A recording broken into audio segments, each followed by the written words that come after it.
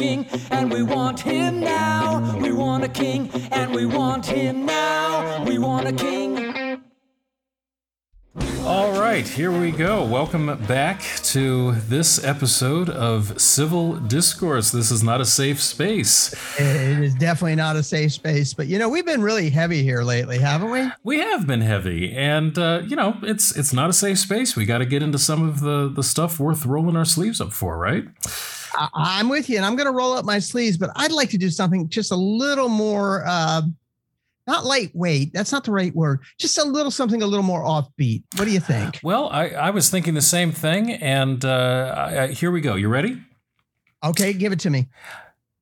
Ladies and gentlemen, I'm Charles Frederick Secrese, and I want to welcome you here today. Yes, and I am Mike Koeniger. I am pleased to be here. And before we get too deep in, if you haven't told your friends about us, you really should. You really should. But anyway.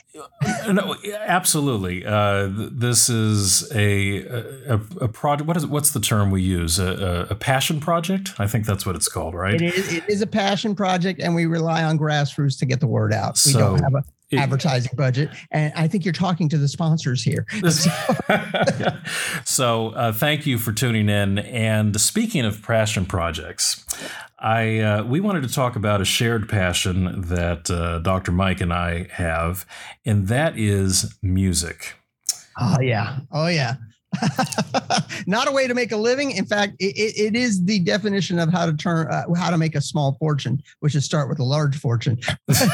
Anyway, I suppose it's true. Yes. But regardless, first of all, here's an interesting question.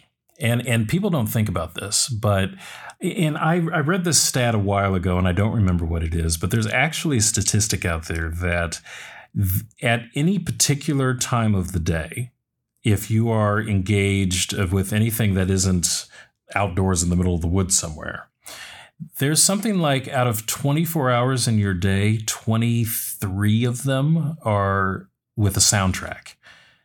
There's music playing almost everywhere you go, whether it's walking down the street, in the car, at the mall. There's almost always music playing somewhere. And it's so ubiquitous that half the time we don't even notice it. But it's easy to forget how omnipresent music is in our lives in every form. Oh, it's everywhere. And I think we've even chuckled about the fact you walk into Trader Joe's and you're hearing the hits of the 90s and you remember when those songs were, quote, edgy, unquote. And now it's at Trader Joe's or Whole Foods or any grocery store has music going. It's something. And you're right. There are times when I'm sitting there on a sidewalk on a street corner. Where am I hearing this music from? And you realize that the city has put speakers down the street. And so you're getting a soundtrack to walk through the city. Right. So I remember when I was in school and I have a degree in music. And so, being a music nerd, we would joke, my friends and I, about how cool it would be someday for fun to pay an upright bass player to walk around behind us going do do do do do do do do do do do do. Because I'm a fellow nerd, I found that quite amusing. So absolutely. Keith has stepped up to plate, my friends. I think it's brilliant. I think it'd be great, music is a big part of our lives to the point where sometimes we don't stop and just enjoy the silence. We got to do everything with music in our ears. And I get it. I'm right there with everybody else. Yes, I am old enough that I did carry a boombox when I was a young guy in the 80s. Up on your shoulder and everything? And yes, I always wanted my music with me. The thing was, my musical tastes were so offbeat. I'm not sure everyone else around me appreciated it. So, for some reason, I don't think they were digging the Coltrane, but that's another story for another time, isn't it? So it was, but yes, music's a big part of my life. And as you have, I have performed and composed and enjoy music a great deal. And we did kind of touch on this subject a few episodes ago. I had brought up about John Coltrane, probably one of my favorite artists of all time, and his response to the church bombings in the South, and how he had gone very dissonant from his previous modal bebop style into what was classified by a lot of jazz purists at the time as, quote, noise, unquote. Jazz. What you're talking about here is jazz. And I think that there's no question the development of jazz in and of itself was extremely important to the development of music, rock, any number of other history. And we don't want to turn this into a history of music lesson, though we easily could and go down that gravy train for hours on end. Good. But for the purposes of this show, and because we talk about, the cultural and social issues on this show, I really want to take a look at the music that has most shaped our society, influenced our society, the musicians and activists that have applied their craft to the influence of society. And this goes back as far as society goes. I mean, the earliest artists in every form have done their work with the idea of influencing their audiences, local and distant. And music has absolutely been at the forefront of that. One example, which is by no means the earliest of music, but it just pops in my head, Beethoven wrote his third symphony, the Eroica, entirely by inspiration of what at the time was Napoleon, who prior to declaring himself an emperor, Beethoven was a huge fan of, loved the work he was doing for the people, at least the way it was seen up to that point, and the efforts that Napoleon was making to reshape the political conversation in Europe and structure. And Beethoven wrote this entire symphony, one of the greatest symphonies in our literature, to honor that and to promote the heroism, which Eroica, that's what that is, heroism of Napoleon. Now, then Napoleon declared himself an emperor.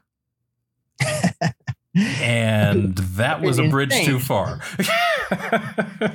and we can even go 1,000 years before that, where Gregorian chant becomes the expression of men who were living monastic lives, and the only way they could really express themselves was through chant. Sure. Pre-Gregorian chant even. And so it also became a voice for those who were literally silent in all other regards. And so this tradition of music, whether we're talking about the bards or the much more formal, what we now call classical, which was the popular music of its day, is really a huge societal influence and is oftentimes informed by politics. And it didn't start in the 60s, folks. I'm sorry to tell you. And by the way, jazz is an art form that we do need to point out was hugely influential. The two best-selling albums, jazz albums of all times, were released in the 1960s. It was Blue Train by Coltrane, and then Miles Davis' Kind of Blue. By the way, Coltrane plays on both of them. Well, let's go back a little bit further. Now, the roots of jazz, of course, came out of the fields of slavery. And this was the progression of not protest songs, but when they were doing spirituals and singing in the fields. This was obviously a very different style with African influences to the more Western European style of music that the white population would have been familiar with. And that progressed into, and you can help me out here with the terminology, but that progressed into what became, soul, I guess, early period black music, and gradually moved further and further along, becoming more defined and more form based into what we think of as modern jazz. And then within the jazz movement, then we also had separations, straight ahead, swing, bebop, and so forth, until we get to Miles Davis, where things really went a whole nother direction with fusion. Well, that's a quick overview, and there are no falsehoods there. I will say what happens, though, that I think is really critical is that collision of cultures. Yes. And that is where the Black spiritual music from the slaves with men and women who can really play collide with Western European sounds, and they really synthesize it. Those musicians who are the sons and grandsons, and in some cases freed slaves, then create music that takes what they think is the best of both genres. And the same thing happens as well in the blues, where the Delta players are coming up into Chicago, Muddy Waters and Little Walter and those guys, and they're doing the same things in the blues that later becomes rock music. So you have this influence of Southern Black culture colliding with Western European, and oftentimes not American Western European, but true Western European culture, where the immigrants are mixing their music with the blacks, the sons and daughters of Black slaves, and creating two really whole new art forms in rock music and modern jazz. But all of it, blues, bluegrass, when we dig into that, and the spiritual movement, all of it was born out of the living condition. Of course, and immigrants and freed slaves and the sons and daughters of freed slaves being on the lower and bluegrass, where it's poor white Southerners, all being on the lower tier of socioeconomic America. And, when you don't have any other friends, you become friends with each other and you start exchanging ideas. And you and I have actually broached on this topic with Elvis, where this is a young man who came from nothing. We're talking about a guy who didn't have a pair of shoes till he was 10. And his neighbors didn't look like him. And did he steal it, or did he just grow up hearing it? And maybe that's a discussion for another time, but this synthesis is happening between these low-income socioeconomic groups, and really, love it or not, regardless of the genre, some really wonderful things really happen. Well, it's again this idea that socioeconomic circumstances inspired an art form, or the development of an art form that was not only inspired by, but the actual form itself was a commentary on that socioeconomic status and circumstances. So, the blues was very much born out of the emotional blues that people were living in. And there was a form that they found was the most effective way to express those blues, which is what we think of as the blues today. Well, that form, which we won't get into the numbers and the chord progressions, but that form is still the most popular form of popular music, whether it's blues, jazz, rock, or pop, to this day, the 1-4-5 blues. And so it's interesting how, even though obviously modern rock is very far removed from Delta blues era 19-teens and 20s jazz music, it's all birthed out of the same inspiration in many ways.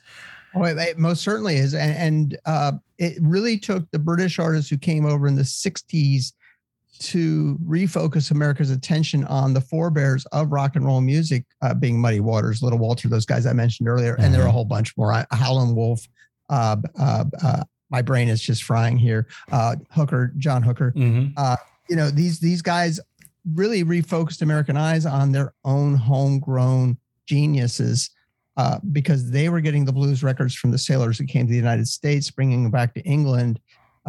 Guys would meet the sailors on the ships who would sell them, I'm sure, at a profit, these records. And so Jimmy Page from Led Zeppelin and all those cats are taking this stuff back to their homes. They're sitting around, they're listening to it, and then they're Englishizing, if that's a word, that sound, and then coming back, sometimes to the point where they ended up getting sued later on, by the way. Sure.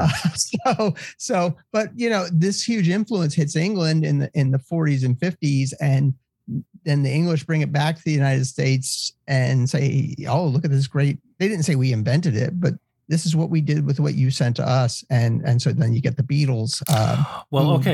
Exactly. John Lennon and these cats. John Lennon, who was a huge Elvis Presley fan. Elvis Presley, of course, comes from Memphis, Tennessee, where he grew up hearing the blues. Paul McCartney is a huge Little Richard fan. Little Richard's another Southern guy whose roots were in the blues. All of them were James Brown fans. This goes on and on where there's just this huge influence in this cross culture, and they don't have the prejudices that exist in American society to say, I'm not going to listen to, and I'm using the term of the time. It's not one I agree with. I'm not going to listen to that Negro music. They listen to it and they love it. I think they had a different term for it, actually, but well, the English called it Negro. Yes. I'm sure the Americans used a much worse word. Anyway, so enter now. We're now in the 50s and early 60s, right? Yep. Now, what's going on in America at this time? Well, we have the beatnik movement, obviously from the 50s, which is influencing, and we talked about how it's influencing comedy when we talked about Lenny Bruce and those cats in a previous episode, and it's influencing music. And so guys like Bob Dylan, who aren't coming from that blues style, they're coming from the folk music style, which is, by the way, a universal music that is heard throughout the world, not just in Europe and the Americas. Africa has folk music, Asia has folk music. And so they're coming from the folk music tradition, and the folk music tradition has a long history of being the equivalent of the Black spiritual, where it is a way for poor whites to talk about their hard times in life. Well, let's talk about what folk music is. I mean, quite literally, it is music of the people. So the folk, the folk who drove in Volkswagens. Folk is the German word for people. Yes, and folk music has been a source of inspiration for composers and writers. For again, the original music is folk music, and outside of the church, and there was sacred music and there was secular music, and the secular music was folk music, and again, going back to the giants of classical music composition, Beethoven, Mozart, a vast number of their compositions were inspired by and quoting the folk music of their culture. And my favorite in that genre, in the classical genre, who really just wholesale borrows from the folk tradition in my mind, and I hear it all the time, is Mozart. Mozart obviously was listening to a lot of folk music, and it wasn't that he was swiping the riffs, he was swiping the sentiment, if that makes sense. He was taking that folk style and injecting it in his compositions. Well, in some cases, he was literally, and not just him. I mean, everybody was doing it. There's an old saying: "Amateurs borrow, professionals steal." And he's flat out stealing it, particularly if you're listening to something like the Magic Flute. Absolutely, perfect example. I was just going to say it. Yep.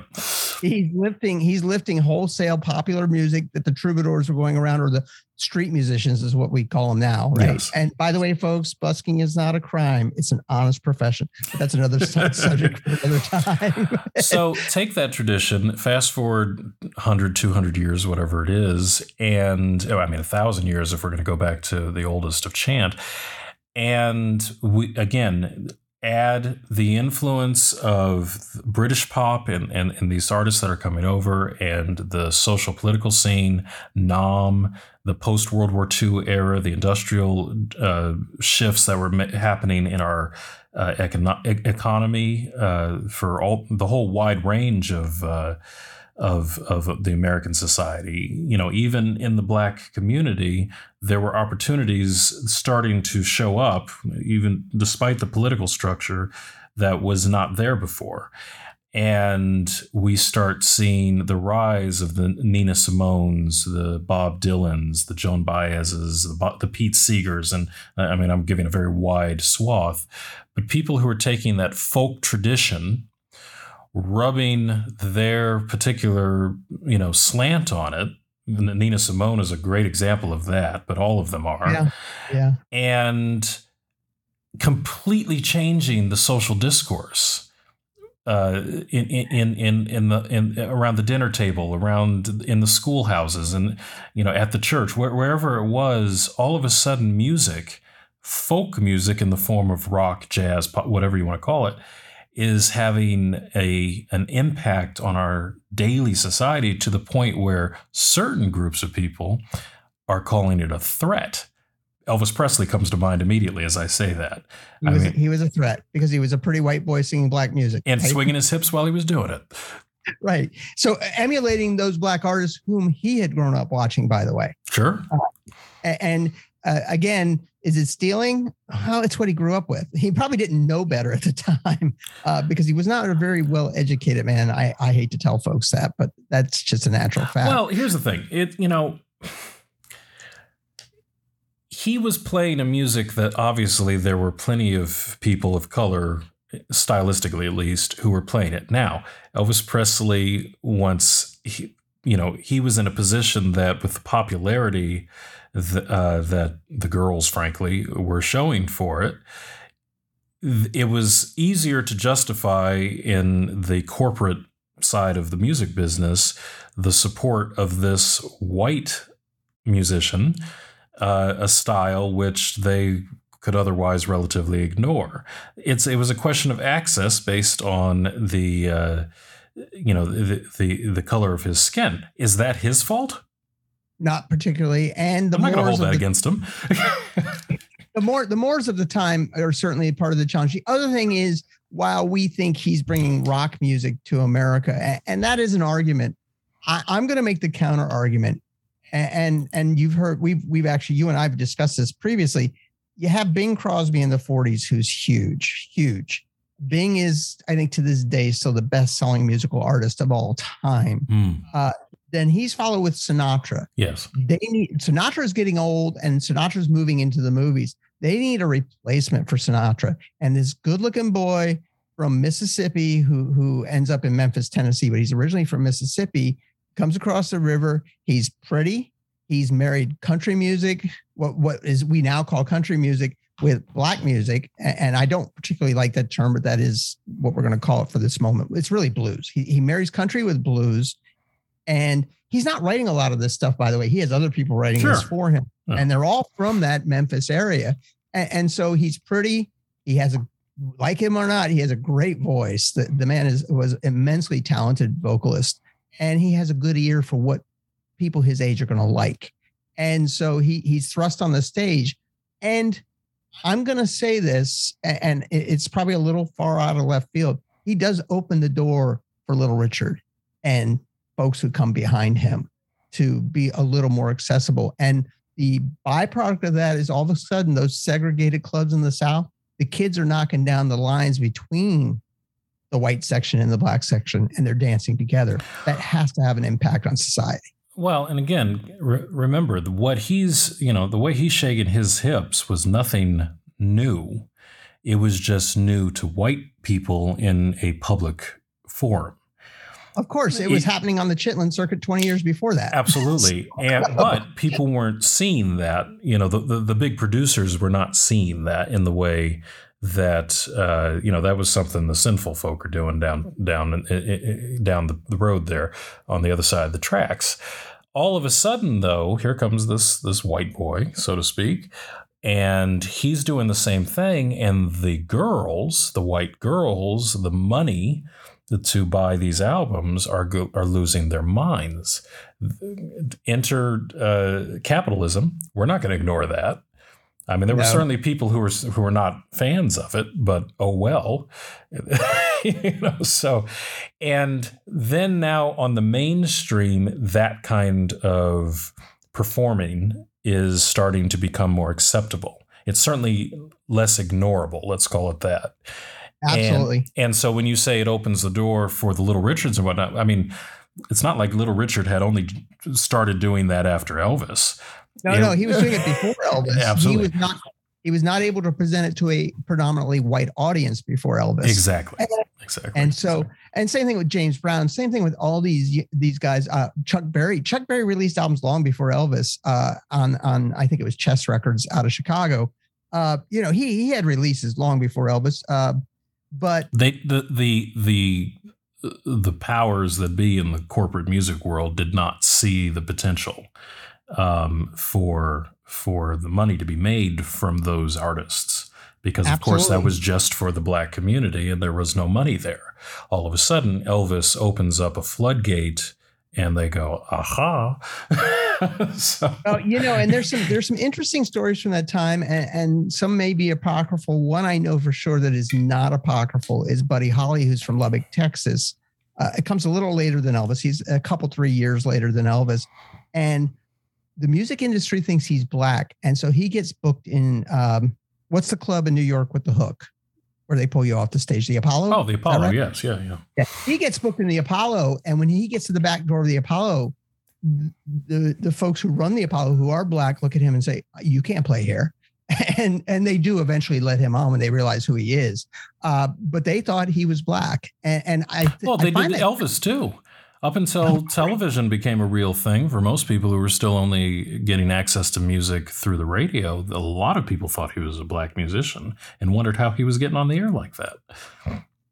The other thing I do want to mention is that music in the 50s and 60s and into the 70s is not on the radio, is not as stratified as it is now.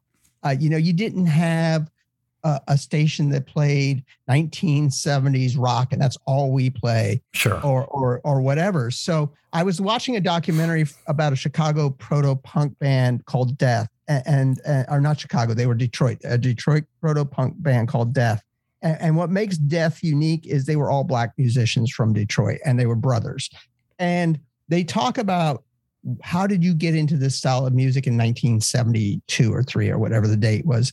And they said, we listened to, it was a station out of Canada because it was CLKW or something like that. We listened to this station every day, and you would hear Elvis, and then you would hear the Beatles, and then you would hear James Brown, and then you would hear Love, and then you would hear, it was just a series of black and white artists and English and American artists. And, you'd hear that Sayonara song from Japan, which was very big. I think, I can't remember if that's the name of the song, but, it was just a real mix of music. So they were exposed to all kinds of music growing up, just listening to the radio in the kitchen while they were eating breakfast, right? So it was, I think that reality is reflected across, the audio and visual medium. I mean, again, it wasn't until only 25, 30 years ago, how long has it been, that we started having a multitude of channels on the TV as well? Of course, you had 4 or 5, and 5 if you were lucky, 4 you were doing good, 3 was most of America. And so you had these hours, you had the dance hour or whatever program that people tuned in for that period of the day. You had the soap operas at, between such, 1 and 3 or whatever it was. And, in the radio was the same thing. Often there would be classical music for a certain period, and then they would move into news, and then there would be, like you say, jazz, pop, rock, whatever the particular network and market was. And that's what you listened to. That's what was on. You didn't turn the knob because you might lose the station and never get it back. And I'm not being funny. No. I mean, the tuners were very temperamental back then. And to your point, I was pretty much a rock kid growing up, though my parents were classical music fans. So I was certainly exposed to classical probably before anything. And then my dad went into that beautiful music scene, but that's another episode. We won't go too far down that road. But I was a rock guy when I had my own radio, I would listen to my station. But what the rock station I listened to did on Sunday mornings is they played serious jazz. I'm not talking lightweight pop jazz. I'm talking, that's where I was exposed to Miles Davis. That's where I was exposed to John Coltrane. That's where I was exposed to Wes Montgomery, and all those other greats that I still listen to this day. I heard the album, On the Corner by Miles Davis in its entirety the week it was released on that rock station. And so you had those moments even on stations that were on the FM side, which was much more laser focused on certain genres, that you could be exposed to a blues evening on Saturday night. They would play the blues on the same station. So you could listen to. You used a term there that I want to unpack a little bit, which was serious jazz. And I think this is worth explaining a little bit, because I think a lot of people may not understand what the lineage of that development has been. And it's very interesting. So we said this earlier. Classical music was the popular music of its time. Back in the 16th, 17th, 18th, 19th century. Franz Liszt, doesn't get more classical than that, was a rock star. Of course. I mean, literal audiences with women, as if Elvis was on the stage, were throwing their undergarments at him. He was a rock star. And Wagner, in spite of his racist stuff, which you and I agree is not something we admire, Wagner was heavy metal. He was like the on the fringe guy who was doing unique stuff musically. An opera. When something happened a certain way, I mean, people would storm the stage. They would demand you play that again. It could be a symphony. Even there were times where I think it may have been the Eroica. I'm suddenly forgetting now, but one of Beethoven's symphonies, when it first aired, and this also happened in the New World Symphony. More recently, early 20th century, a movement would be so affecting to an audience that they would absolutely demand that they play it again. You could not go on. There would be almost threats coming from play that again. And people lost their minds. It was a rock show. And there was that level of popularity. Now, move forward into the early 20th century, and we start getting these other disparate styles, blues and jazz and things we've talked about.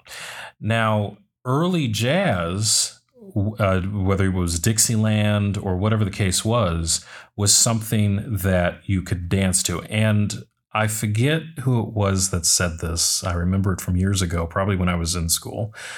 But the statement was that popular music has always gone the way of a style that you could dance to. Right. Okay. And so early Beatles you can dance to. Later Beatles, when they get serious, you can't dance to it. Well, go back another 20, 30 years before the Beatles even. When you're in the era of big band jazz, which Louis was Armstrong, known as swing. Okay. Yes.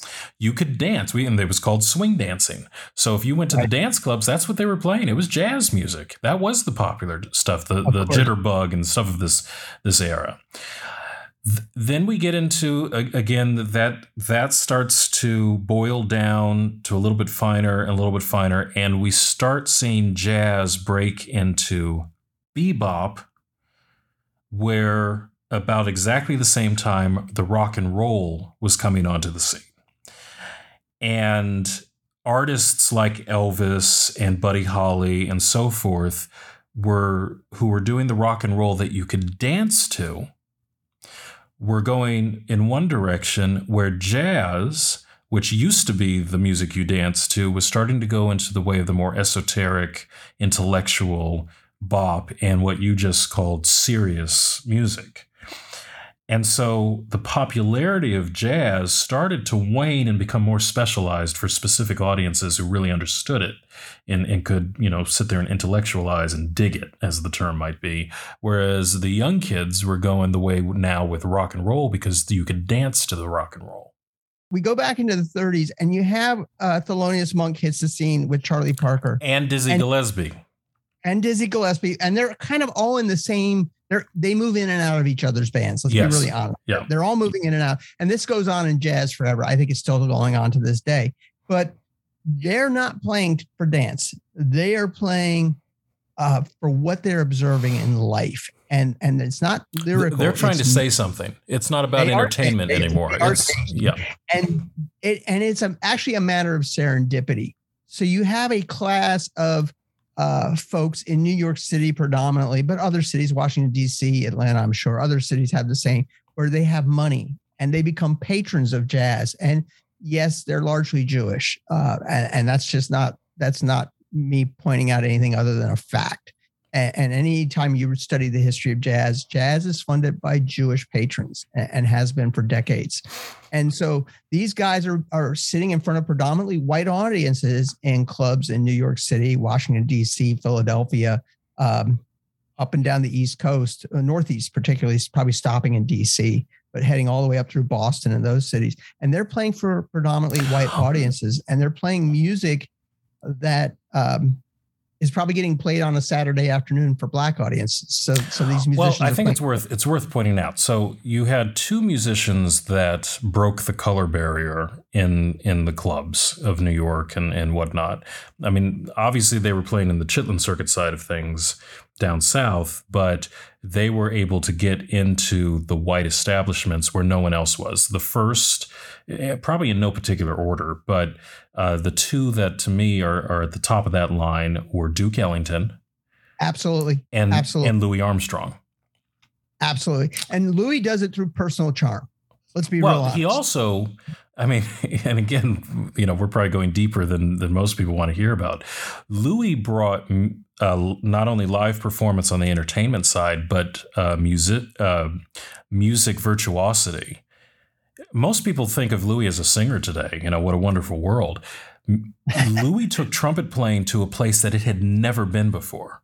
An absolutely amazing trumpet player, and to disregard his abilities as a musician is as big as a disservice as when we only think of Quincy Jones as a producer. Another amazing, absolutely amazing musician. And trumpet player, ironically enough. But yes. Beethoven was credited with taking us out of the classic period of music and moving us into the romantic period of music. Louis Armstrong single-handedly brought us out of the Dixieland style and stomp and so forth into what we think of as modern jazz, single-handedly. Because he popularized and pulls the white big bands right there with him. He Absolutely. Takes them right along with him. They follow him into the genre. So you don't just have black musicians at this point. You have Dave Brubeck out there, and you have Brubeck came down the line a little bit. Not that far down the line, but he was definitely born out of the new realm of jazz music that. I'm sorry, I consider Louis Armstrong the grandfather of modern jazz in a sense. He and Duke Ellington are absolutely the fathers and grandfathers of modern jazz. And Duke Ellington doesn't get the credit he deserves because he died at such a young age. Ellington was born in 1899. He died in 1974, so he wasn't that young. I mean, by those when you consider the kind of life these guys were leading. I don't disagree, except that jazz rock, it starts to explode in the late 60s, really, and he is already he's starting to slow down. Absolutely. And of course, Miles Davis has most of his biggest successes outside of Kind of Blue happen in the 70s with Bitches Brew and On the Corner and Jack Johnson and those albums that all come out. Well, so here we are with Armstrong and Ellington bringing jazz music into the mainstream in a whole new way. And still in the era of swing, where it was the popular music, people were dancing to it. It was in the dance clubs. And Ellington, it's worth calling out, got a lot of noise from the black community because he was able to play in the Cotton Club. He was able to play in exclusively white clubs that didn't allow black people in, and he continued to do it. He did not say no, because he felt he was creating an opportunity for black musicians to be taken seriously, and that was worth whatever needed to happen to open those doors. And I think there was some legitimacy to be given to that. Born from those two guys come the Charlie Parkers, the Dizzy Gillespies, the Monks, the people who start taking, around the same time that rock is becoming mainstream, jazz into a more serious intellectual pursuit, where we're actually saying something, not just entertaining. And like we said, rock and roll is, in the time of Elvis, is starting to go into the real mainstream entertainment, and the young people are going with that because they can dance with it. And then we start breaking into the Miles Davis era, which is, I think, really where stuff starts going off in a whole new social statement direction. Would you disagree? No, I don't disagree at all. There's another factor, though, that we haven't mentioned. Okay. And that factor is military enlistments, where there was an active draft and a lot of young black musicians knew it was coming their way and wanted to do it on their own terms. And so they joined the military and ended up in military bands. And so while mainstream America is still very segregated in the 40s, The military musicians are not. They may be segregated during the day, but in the evenings, they're all gathering together in some room, some band room on some military base, and they're all playing together. And this is addressed a lot in culture, a lot of Coltrane's biographical work. If you read his biographies, where during the day the black band went here, the white band went there. At night they got together and they all jammed. And if you listen to pre-military service Coltrane and you listen to post-military service Coltrane, he learned a lot in those 2-3 years in the military. And he's not the only one. I pick on him because he's one of my favorites. But this is happening where the military is integrated by Truman. And so they're now musicians are able to play together. They couldn't play together in the rest of America. And so that's how you end up with Brubeck playing in a mostly a band that doesn't look like he does, right? Or Vince Guaraldi or any of the cats. Sure. They're playing across. I'm trying to remember Miles Davis's piano player. It's escaping my mind at the moment. But these guys are all playing with each other because that was tradition from where they learned their chops. And so this is a huge impact. And so well, it was about that time. Forgive me for interrupting, but no, you're fine. We're talking about integration, okay? And while that's happening on the heels of the war, right? Right. We're also now starting to get into the heightened level of the civil rights movement, really starting to gain steam. And back in the States, okay, we talked about the church bombings and some of the really horrible things that not only had been going on, but were starting to become more elevated as things were really heating up. And the musicians, all the artists in general, but we're talking about music today, are starting to reflect in a much more purposeful and aggressive way, frankly, their statements on social culture and politics and so forth. We're starting to see music being written and performed specifically to that end. One example that comes to mind, Billie Holiday had a very famous song called Strange Fruit. Yep. And it, of course, was about the lynchings that were going on in the South. And you had mentioned a couple of different people that had written in response to the church bombings in Alabama. Well, Coltrane does. Yes. And then, of course, Miles Davis takes a little bit different path where instead of his form of protest is much more subtle, though Miles was very in your face. 1970, he records Jack Johnson with an integrated band, including Bill Evans, by the way, who was the guy I was trying to remember a few moments ago. Mm-hmm. And while it's not, quote, protest music, I think idolizing a black boxer who did it on his own terms in a very white America, a very racist America in the 1920s, and was the heavyweight champion of the world, that's a huge statement. That's a huge statement.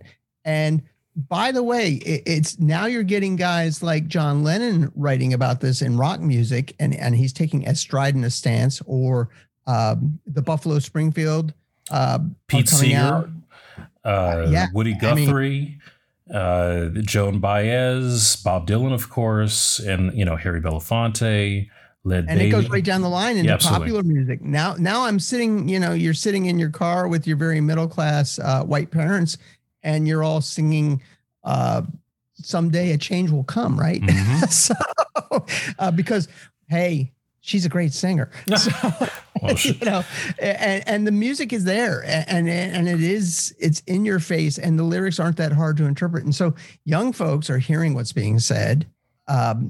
Older folks are liking the music because it's very accessible.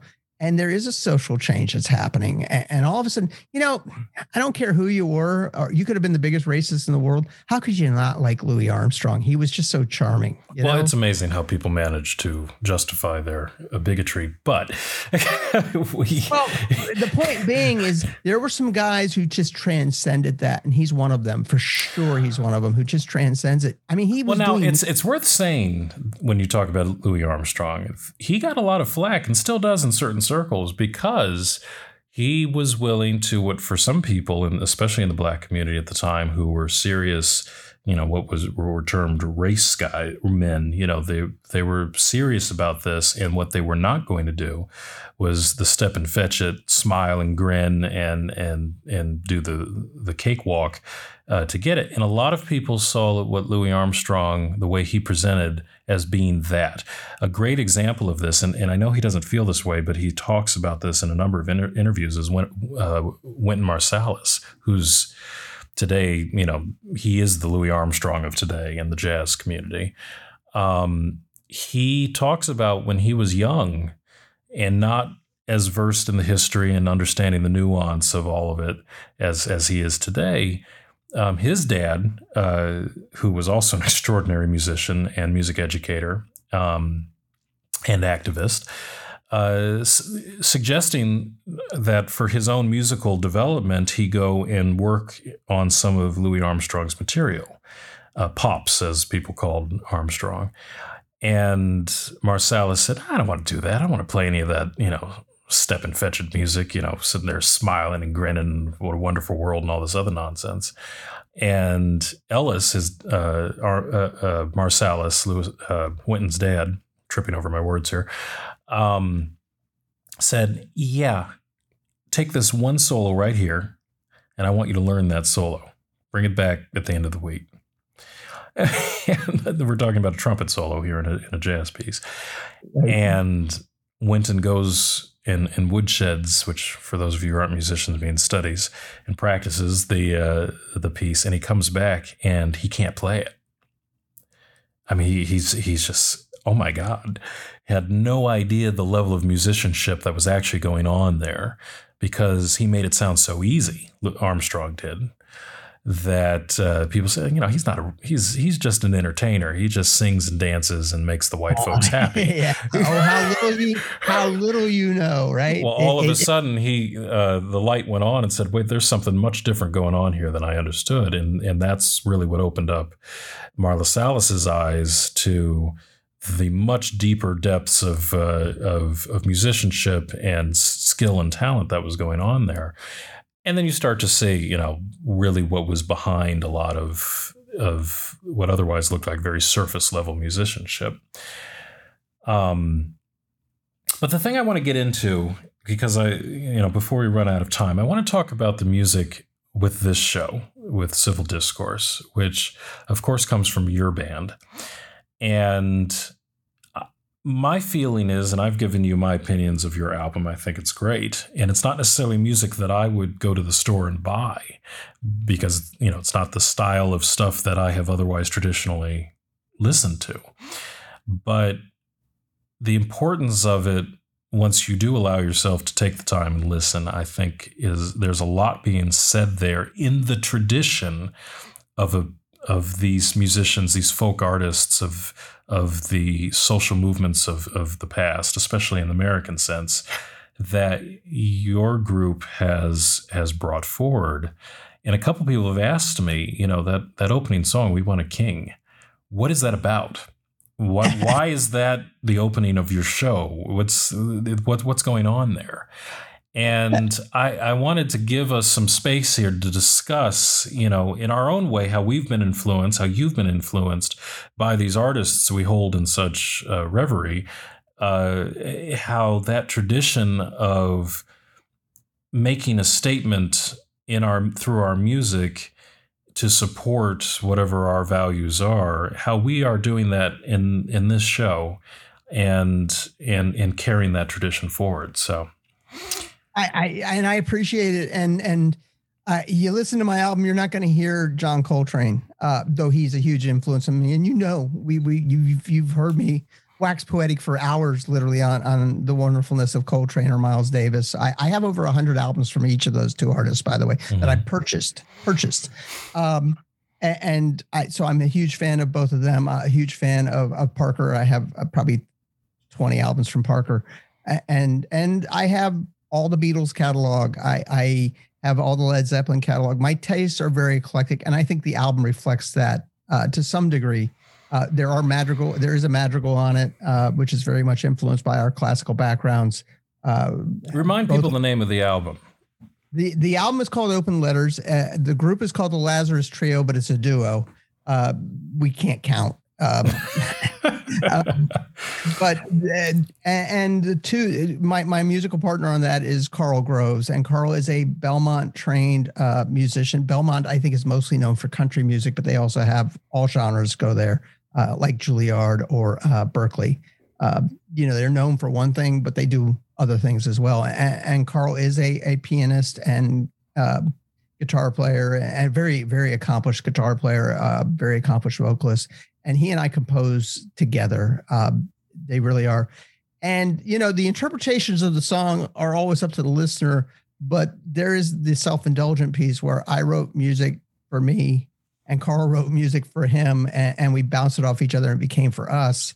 And in the end, if I don't like something, you're not going to get to hear it because I don't like it. And there are songs, by the way, which I've never shared with you even, that are in the can that aren't going to be released because they just didn't meet my criteria for something I want my name attached to. So that's, ladies and gentlemen, that's code for he thought it sucked. It did. But the track you hear on this song, on this podcast specifically, is called Oligarchy. And it was inspired by this constant historical through the ages. Wait a minute. I'm going to pause you. Let's add some suspense to this, because I was asked, what does it mean? And so it means what you want it to mean. So, ladies and gentlemen, I'm going to right here and right now give my interpretation of that song, and then the guy who wrote it is going to say whether I'm full of it or not. Well, no, and my point is, you're not full of it, because however you interpret it, it's yours. You own it, right? Once you hear it, it's in your head. You own that idea. The primary lyric that opens the song and repeats through it is, "We want a king and we want him now." Okay. And then it goes through various iterations of what it is that we want and why we want it, we quote unquote. And the through line is to make the decisions for us. We want to follow.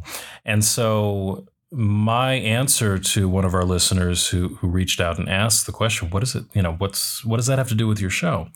And I'm going to paraphrase my own answer here. But essentially I said, my feeling is that we are trying to encourage people to not only think for themselves in this show, but to be open to the thoughts of others and hearing them and taking them into consideration and being affected, not influenced, but affected by where other people are coming from in a thoughtful way. That's what our show's about, if I'm going to narrow it down to one quick little blurb.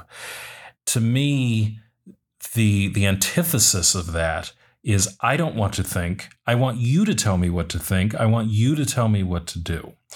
And history has shown in nature from the very beginning, time and time again, that type of mentality. We want a king to tell us, to take care of us, to keep us safe, to remove any thought and concern.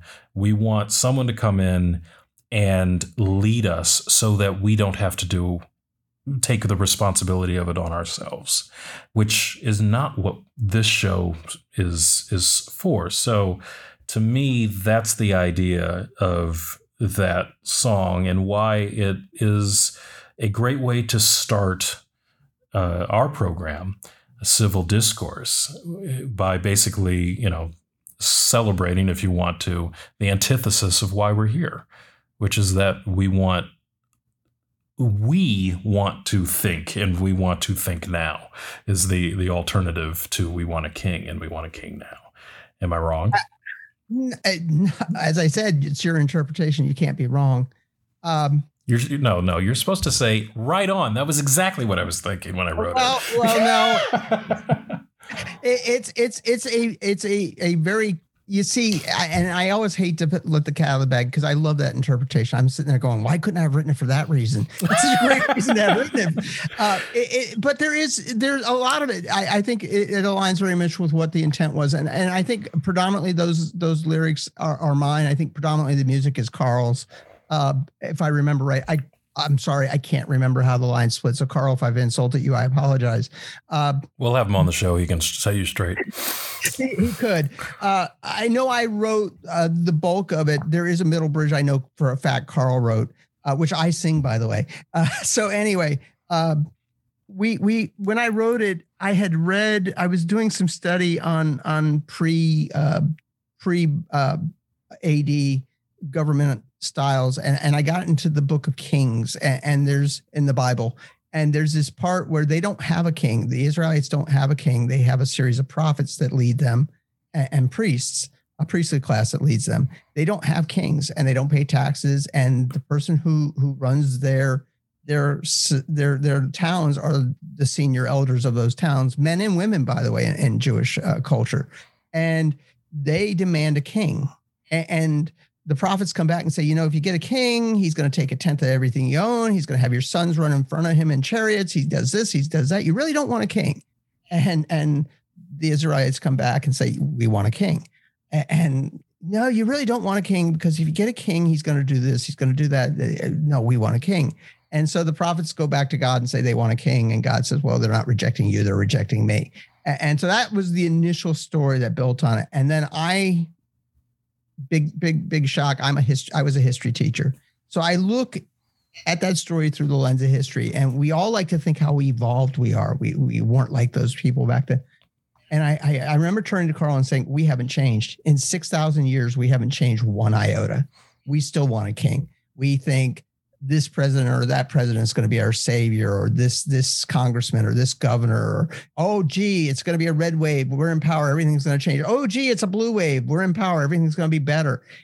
It never gets better, does it? It really doesn't. And if you're waiting for your savior to come through your vote, or through a coronation of a king, or because Napoleon declared himself emperor, and Wyatt has some opinions here, it ain't happening. And that's the message of the song. So is that what that's pretty close to what you said. I really wasn't copping out.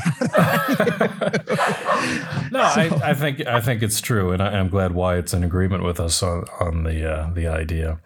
But I think a number of the tracks on the album really are quite affecting. And, people can have their different tastes in the style of the music and this, that, and the other, but it was really the words that I thought were really interesting. So in addition to, having a vehicle to promote your album with our own show here, if all our listeners buy it, I've done okay for this week. So and you're right. And it changes stylistically, which means it's never going to sell well. You can listen to one track, and then in the middle of it, there's a madrigal, slow piano, guitar piece, which is sung about how much we love our wives and what it means to be a husband and a father, and that willingness to lay down your life for your family in that partnership, and we believe it's a partnership. It went back, by the way, that one went back to this idea I had that if you put your wife on a high enough pedestal and honored her to the way you should, she became untouchable for other men, which I hope is pretty deep. I thought it was. Anyway, Amen. That's deep. So, yes. I grew up in the 70s, so you're going to hear me say deep and right on. Oh, man. But, that's all right. So, I know your wife. I happen to be familiar with her. I'm going to ask her if she feels you've put her up on that pedestal properly or not. Well, it only took me 5 years to get her to actually sit down and listen to that song because she didn't want to hear it. There you go. So there you go. Yeah, it was, but and it's honest. It's honest. There's a little theology mixed in there. There's some moaning and groaning about the modernization of holidays like Mother's Day and Father's Day, and how they should really be about family and not the sale on the sidewalk. There's a track I'm really proud of that I think has held up really well since we recorded, called Legacy, that's about the World War II generation dying off and what they left behind. You want to talk about integration. It was the World War II generation that made that happen. Be honest. That's who did it. Those guys came back from the war and said, if that guy could stand by me and get shot at in the battlefield, why the heck can't he have the same rights I have and eat at the same lunch counter I eat at? And those black veterans came back and said, if I could fight for my country, why can't I be treated like a full man? And that's what changed the world. I love music, but that song was about that generation. They're called the greatest generation for a reason. So sorry, I got really. I think that sums it up nicely. And I mean, obviously, there's a lot we could unpack right there, which is a whole nother episode. But I think, I'll put this out here because I think it's a great song to open our show as we've been doing, and through the course of this season, I'd like to keep it. But I might propose that, in season 2 and as we move forward, we might, as this show progresses and develops, we might progress and develop the music that we use to represent the show. Whether it's a different track from that album or something else that we feel, encompasses the character of this program as it develops. And it could be interesting what might inspire us going forward. But I'm really grateful that we're able to use your music for this. And I hope our listeners are enjoying it, and tell them where they can go get the album if they want to check it out more. LazarusTrio.com is the website. If you reach out to me there, I will be happy to sell you a hard copy. If you're a person who likes downloading music, Bandcamp, it's available for a pretty nominal fee on a site called bandcamp.com.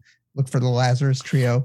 And you can actually order the physical CD as well, but a lot of people don't. But I'd appreciate it if you did support it. And by the way, just to let a little cat out of the bag, we are writing new music, and I've asked a certain person named Charles if he'd be willing to play on it. And you can hear Wyatt wants you to play on it. Yeah, he's the backup singer of the group. No, and by the way, I do think that is the one thing we bring to music is our ability to harmonize. I really enjoyed that part of the album. When I listen to it now, I can hear all the other bad things I don't like, but I love the harmonies on that album. Well, we just need, for some people it's cowbell. For us, it needs to be Wyatt, I think. That's the way to go. Yeah, more Wyatt. More no, Wyatt. thank you.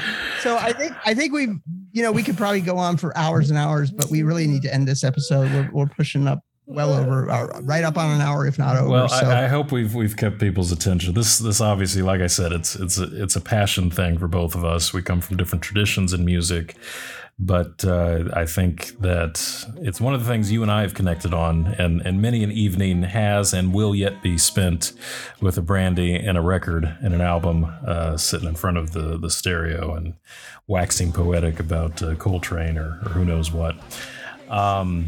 Listen, if you would like to wax poetic and share your musings with us, please go to Civil Discourse TNSS. That's This Is Not a Safe Space at gmail.com, and send us your thoughts. We want to hear from you. What music has really affected you?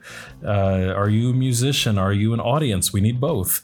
What is it that has really resonated for you in the world of folk and political and social movement based music?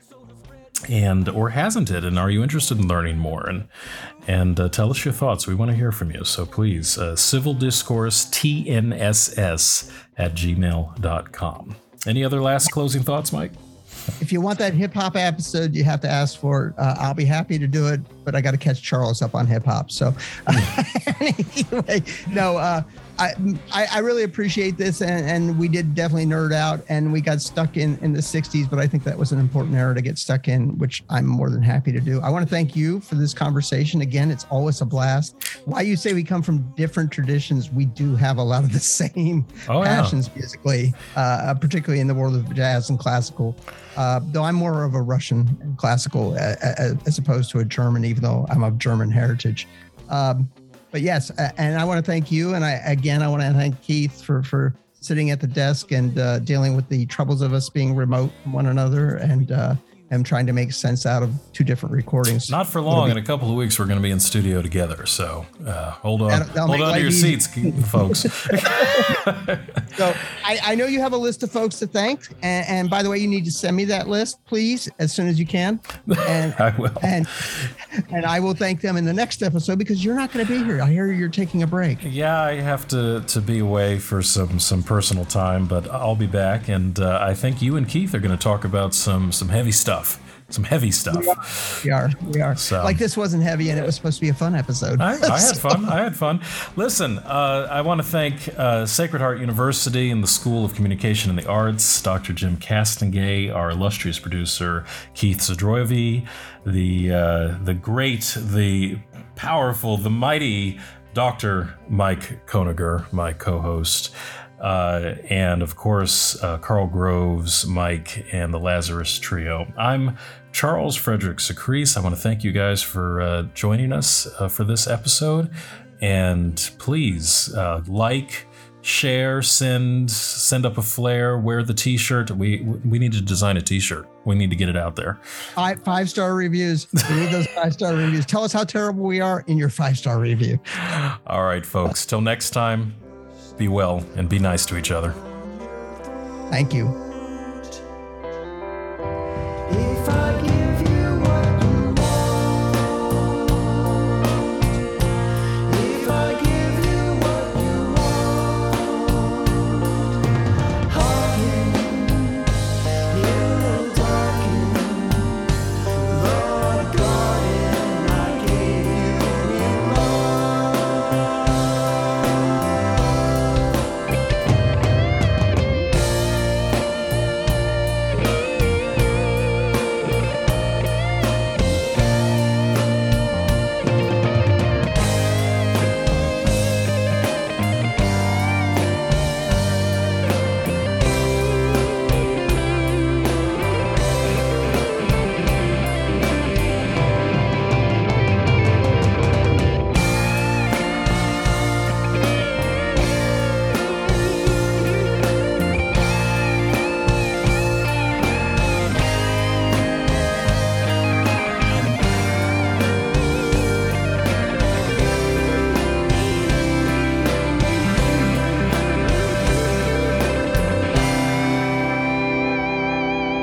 We want a king, and we want him now. We want a king, we want him now. We want a king, we want him now. We want a king.